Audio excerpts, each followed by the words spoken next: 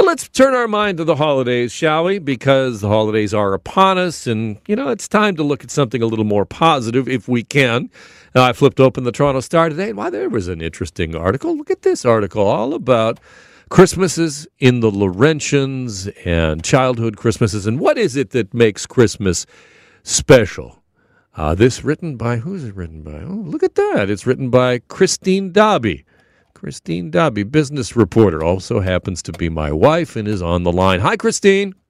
Hi, Alan. Oh, it's lovely to read about this. This is the most adorable picture of you I think I have ever seen. How old are you in this? I think I was about 4 or 5. Oh, my goodness. The bowl cut, the whole thing, just adorbs. You write in your piece here about, some of the things, some of the touchstones that make it Christmas, make it holidays for you. And I think everybody has, something like this. It's either something they do, something they have, something that they bring out from the basement, and there it is. And that means it's Christmas. Tell me about the ceramic tree. Right. So I wrote about how when we go up to the Laurentian Mountains, where my grandparents lived, my grandmother would always put out this little ceramic tree about 1.5 feet tall. It was one of these sort of kitschy ceramic trees that people made in the 1970s. So it's sort of painted green, and it's got globs of snow all over it and colorful light bulbs all around to be the Christmas bulbs. And all of those colorful plastic bulbs are lit up by a single light bulb from within the Christmas tree. And my grandmother made it in a ceramics class in the 1970s, which was the thing to do back then. So they would go to ceramic classes, and these were pretty common in the 70s, and now are kind of collector's items in a way. They are, yeah. I was doing some reading for this story, reading a New York Times piece about how people are paying big money when they can find these trees in collector stores, and if they can find vintage versions of these trees. But my mother actually found one at Sears in Toronto, I think she probably found it in the 1980s or the early 90s. So she bought one that we always had at our house as well. And so now we bring this out every year, and every year it seems to have maybe one or two fewer of the little light bulb bits in it. Those seem to be going by the wayside. We found a couple, didn't we, to put them back in? I was excited. You were a bit concerned about how excited I was about finding those light bulbs. And you talk about, how this kind of, when this comes out, and we've talked about this before, when the tree comes out, and we're not talking about the big tree, we're talking about the little ceramic tree. When it comes out, it means it's the holidays. Yeah, it just kind of reminds me of those days, right? It's an easy decoration to put up, and it just reminds me of those, those kind of idealized visions of childhood Christmases, those simpler times. So, what are you assigned to write this from the Toronto Star? So we need, everything's Omicron out there. Give me some Christmas joy. Was that the assignment?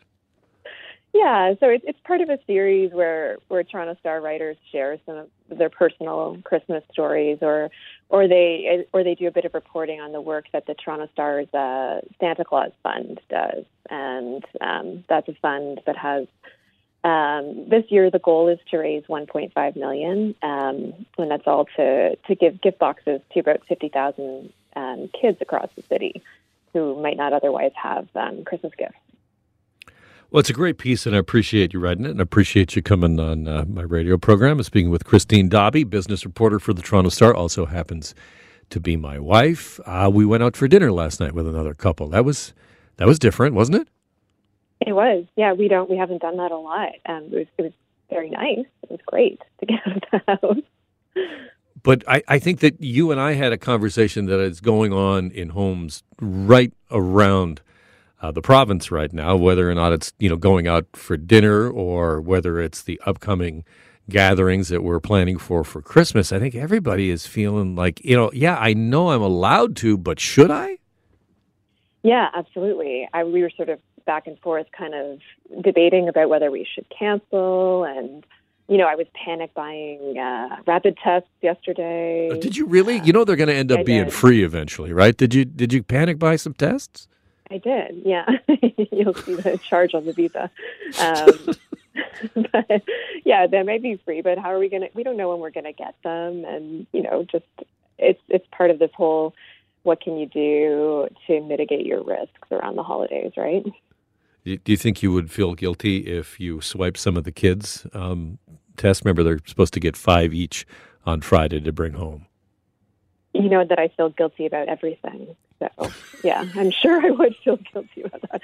But I didn't want to steal the kids' tests. So I made sure that we're going to have more than just those 5 from the schools.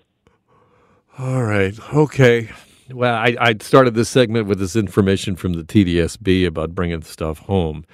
I don't know. Yeah, you're the one that works from home. You're the one that ends up shouldering a lot of the work when the kids are working from home. It's. I don't know. I at this point, I don't think we can say with any clarity whether they're going to go back to school in January on schedule. No, it's so distressing. It just feels like a deja vu all over again. We're lucky because the kids are older and they don't require as much supervision as younger kids, but it's just, it certainly feels never ending. It sure does.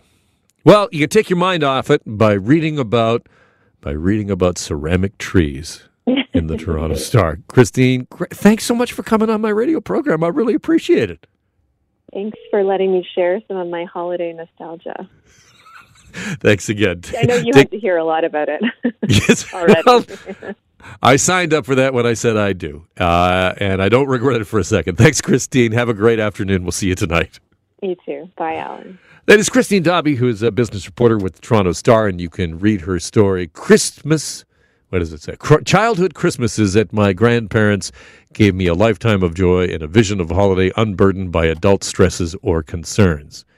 That's the actual headline on the thing. That's got to be the online headline. There's no way that fit into the paper, did it? I don't know.